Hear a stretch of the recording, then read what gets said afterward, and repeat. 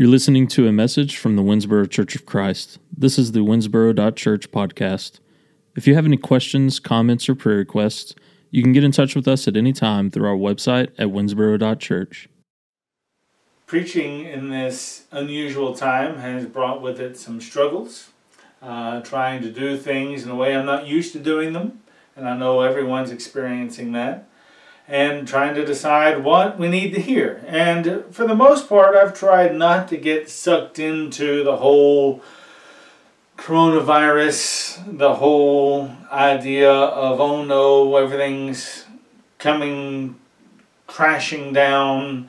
I have rather tried to present lessons over the previous weeks that kind of didn't focus too much on our situation, because we kind of focus on our situation all day long, every day, and news articles and Facebook posts and things remind us of the situation we're in. I didn't figure that, I need to remind us even more. And so I've tried to somewhat keep arm's length away from our current situation and just try to stick to the eternal truths of Scripture.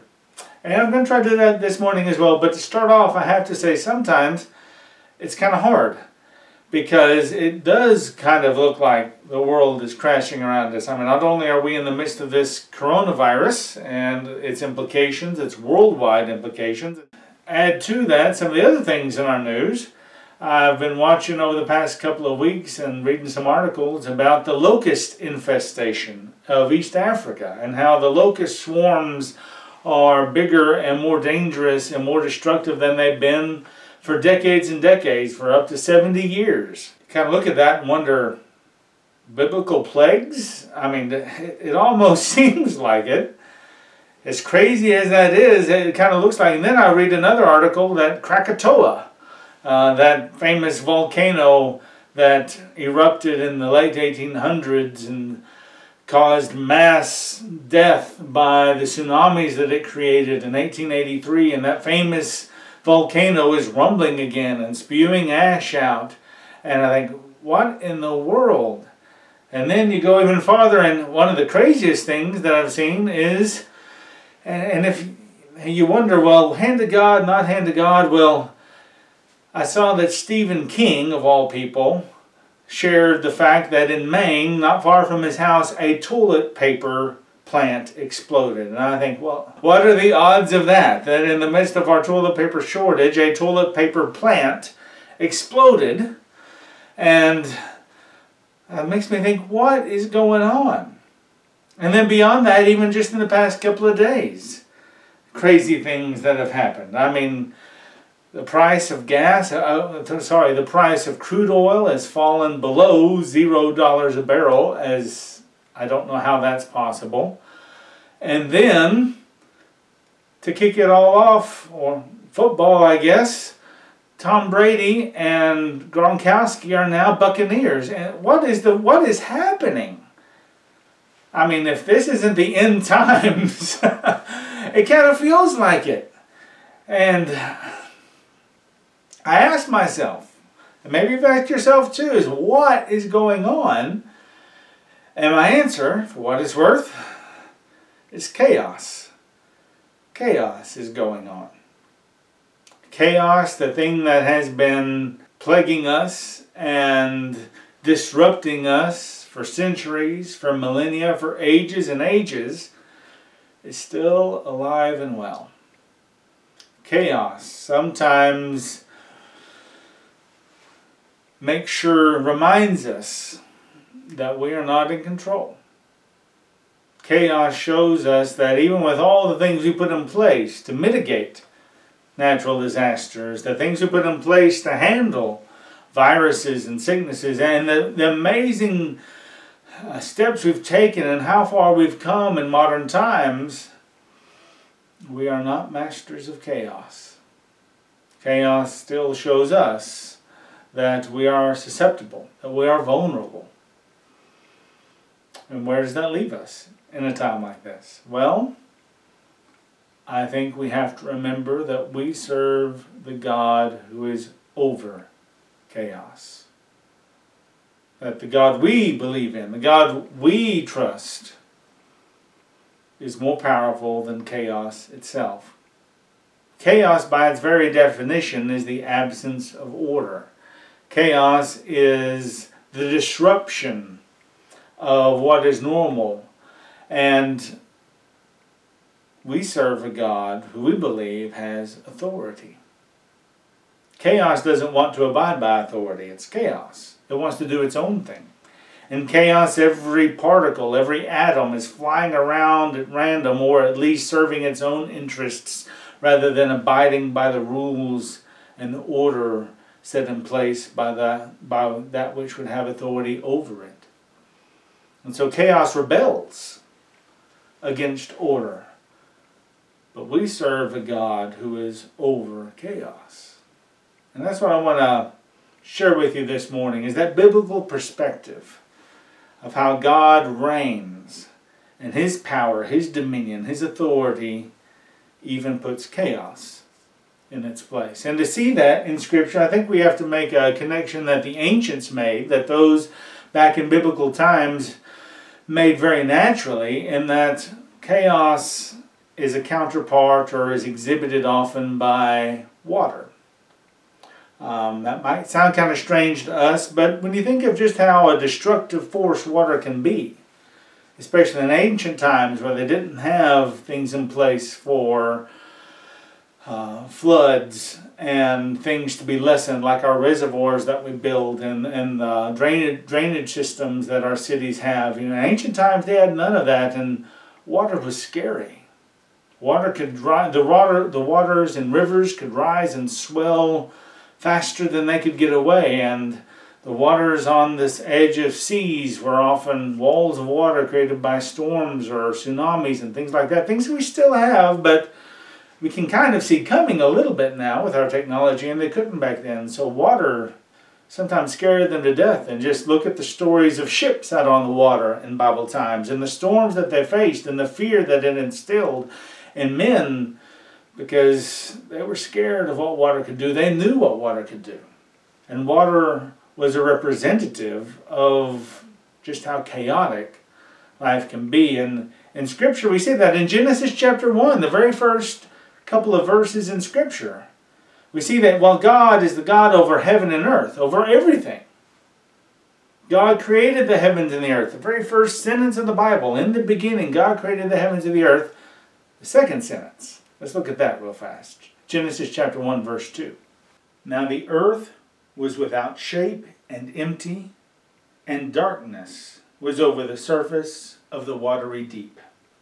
But the Spirit of God was moving over the surface of the water. And so water comes up twice here in this verse. And darkness as well. And you think about darkness, the absence of light. Light is for order and organizing things and putting things where they belong. It is a part of what God does on the very first day, as God speaks light and drives back the darkness. God brings order and the ability to function where there was none by shining His light. And also you have Him moving over the waters. And what's day 2? But creating an expanse between the waters. And however we might think about the waters above and the waters below, and that biblical imagery here in Genesis chapter 1, we see that what God is doing is creating a safe space. Waters are not safe. Waters are chaotic. And darkness is not safe.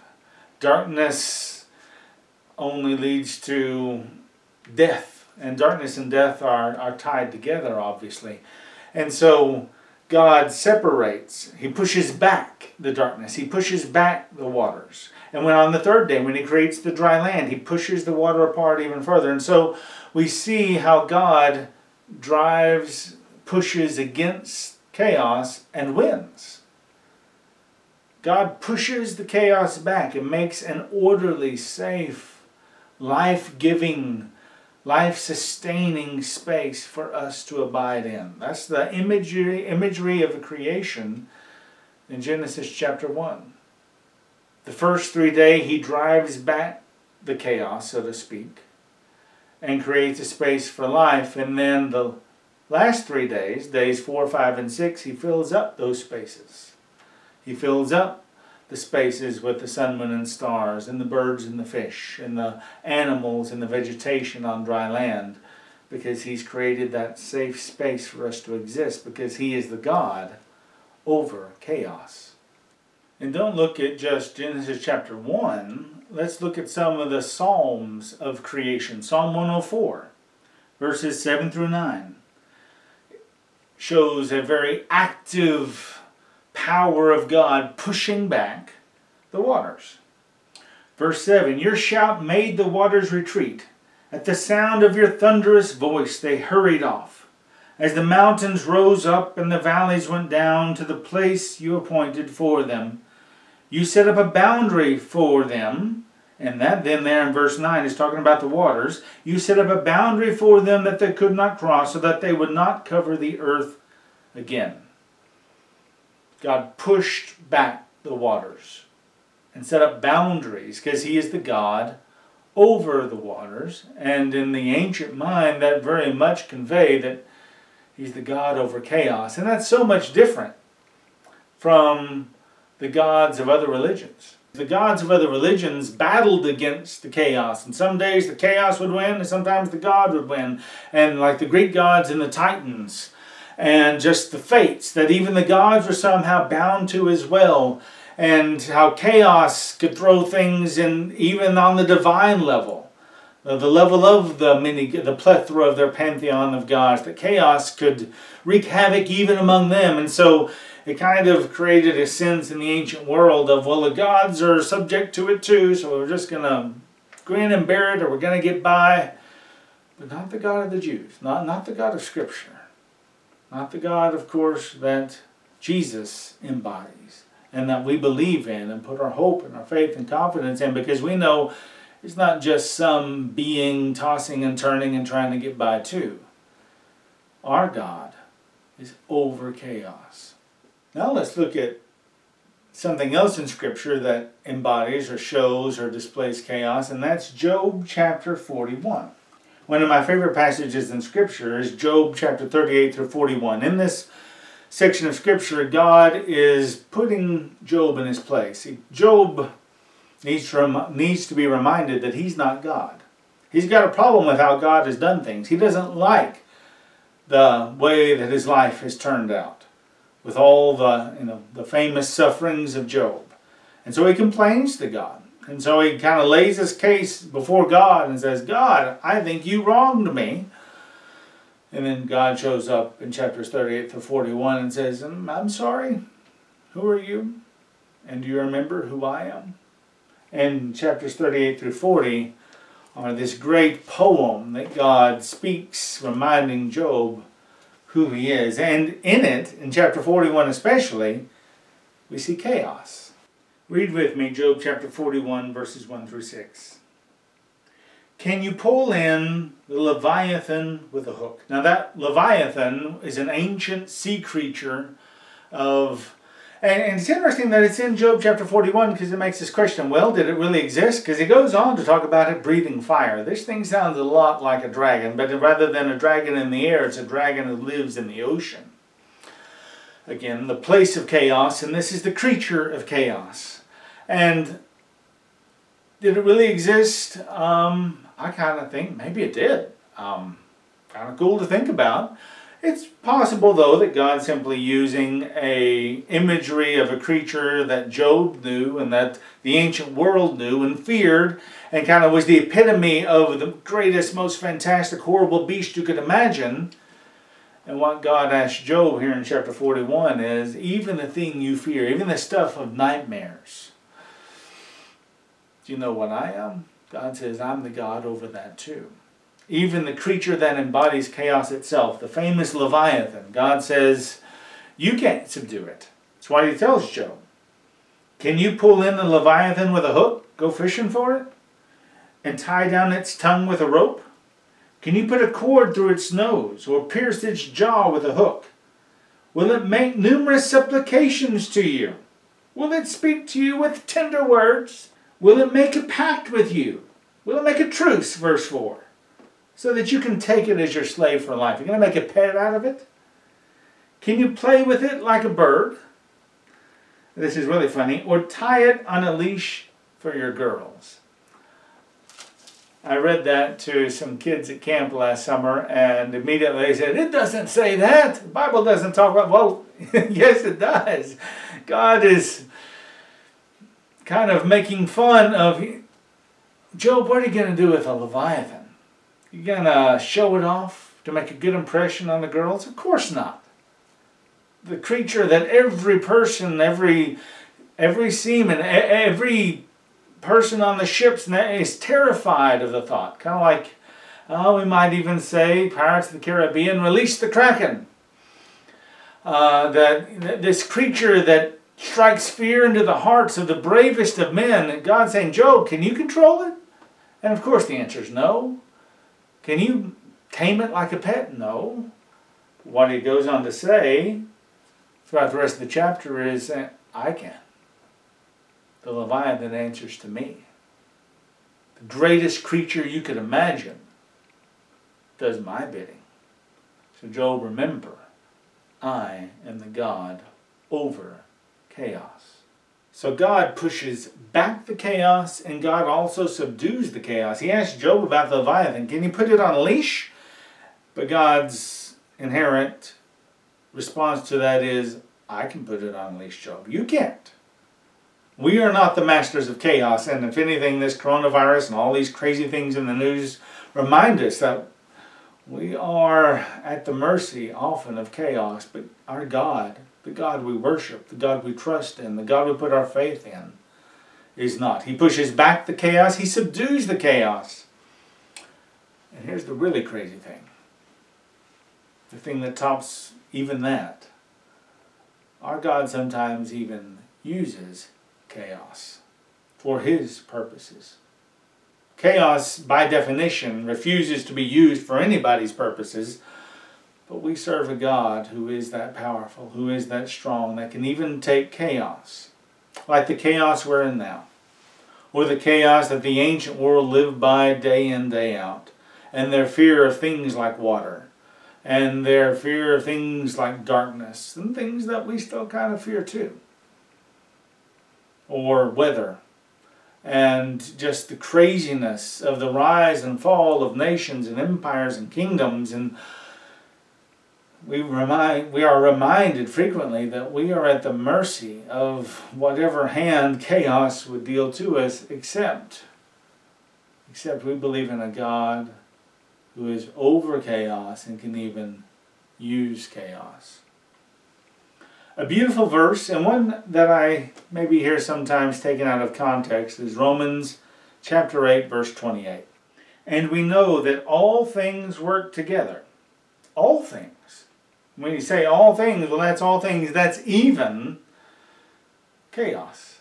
That's even the things that we can't control or have, that we feel susceptible and vulnerable and helpless with. Romans 8:28 reminds us that all things work together for good for those who love God, who are called according to his purpose. Now, an important thing about this verse and how we should not take it out of context is it doesn't say that God causes every little thing to happen. I don't think that's what Paul is saying, and I don't think that's what Scripture shows us.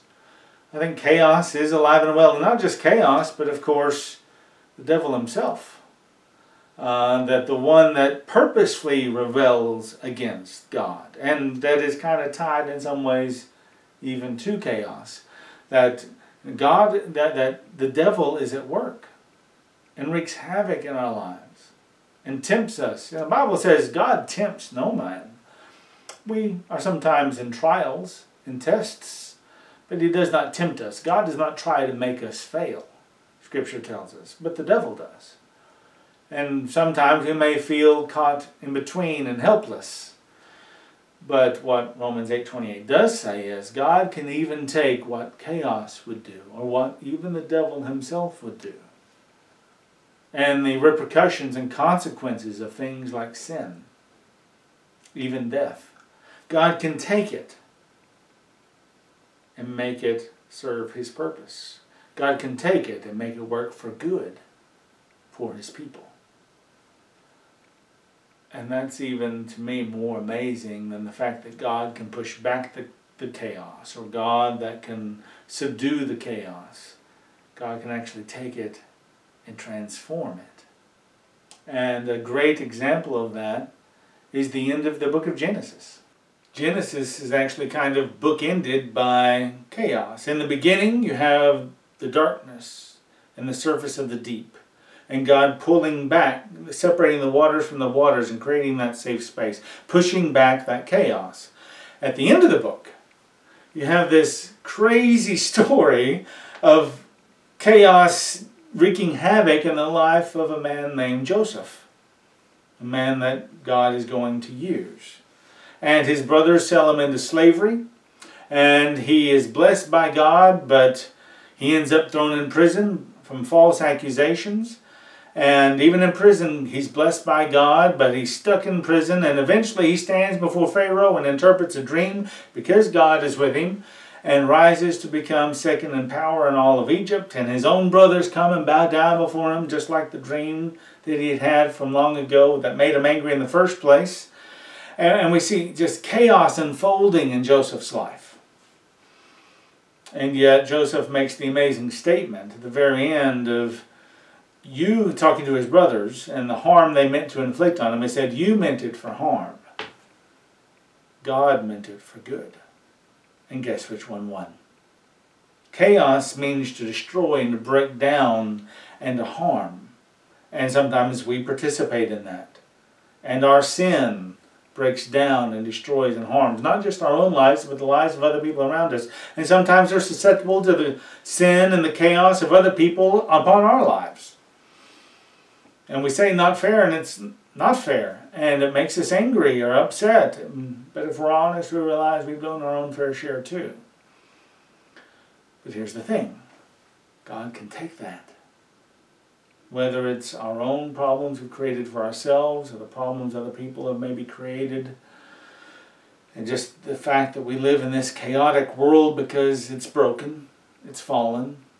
We brought sin and death into it when God made the space for life and goodness and blessing. We allowed chaos to come back in. But even that, God can take and use it for his own purposes. Even death itself, God can take and use for his own purposes, as he did when Jesus died upon the cross. And death is one of the most chaotic things. It's the end of life. It's where life ceases. And for us, it would be a fear of, oh no, it shows that chaos wins in the end, but not with our God. With the one true God, the God that we believe in Scripture, the God that we saw present himself in the man Jesus Christ. He conquered death, as we've been talking about in the Easter messages in the previous weeks. That God can take the chaotic and actually bring something good. And that's good news. And it's even displayed in baptism. The thing that brings us life. I don't know that it's a coincidence that it's water. The thing that the ancients feared. And they used it. I mean, they carried their buckets of water, and they obviously, water is needed for life, and they used it, but they also feared it. They had maybe a love-hate relationship with it, but in baptism, we go down into the water. And it's almost like death. It's meant to represent death. We go down into the water where chaos and the lack of life. But by dying to ourselves, we rise again. And we serve now the God who conquered chaos, the God who drives it back, the God who subdues it, and the God who even changes it. And so now our lives can be part of that all things working for good. Where our lives, even as chaotic as they might be, and the thing is, we still live in a chaotic world. That's proven, now more than ever. Or, I don't know, what tomorrow might bring. I'm actually recording this on Tuesday so that we can put it together and have it all ready to go, and I can send out the notes that need to go with it for in the bulletin and to have it all ready. And so I'm on kind of a strange schedule for a preacher where I'm preaching late Tuesday night for what's going to air on Sunday. So, but I don't know what Wednesday, Thursday, Friday is going to bring. I mean, the way we're going, I don't know. Maybe a meteor will be headed for Earth, or who knows what the news will hold in between now and then. But one thing I do know, and I can say with confidence, is we serve the God who's over it. The God who's over that chaos, who can push it back, drive it back, get rid of it, as He will that final day when heaven and earth are made one, when everything is made new, when all the bad is destroyed and pushed back and driven out, and all that's left is eternal life with Him forever around His throne. And that is the God that we serve. And so we don't have to be afraid of the chaos. We've died to that chaos and come out on the other side, knowing that that's where our eternity will be as well. We'll come out on the other side, and chaos will be done. But God and His kingdom, we will be eternally secured in His blessings.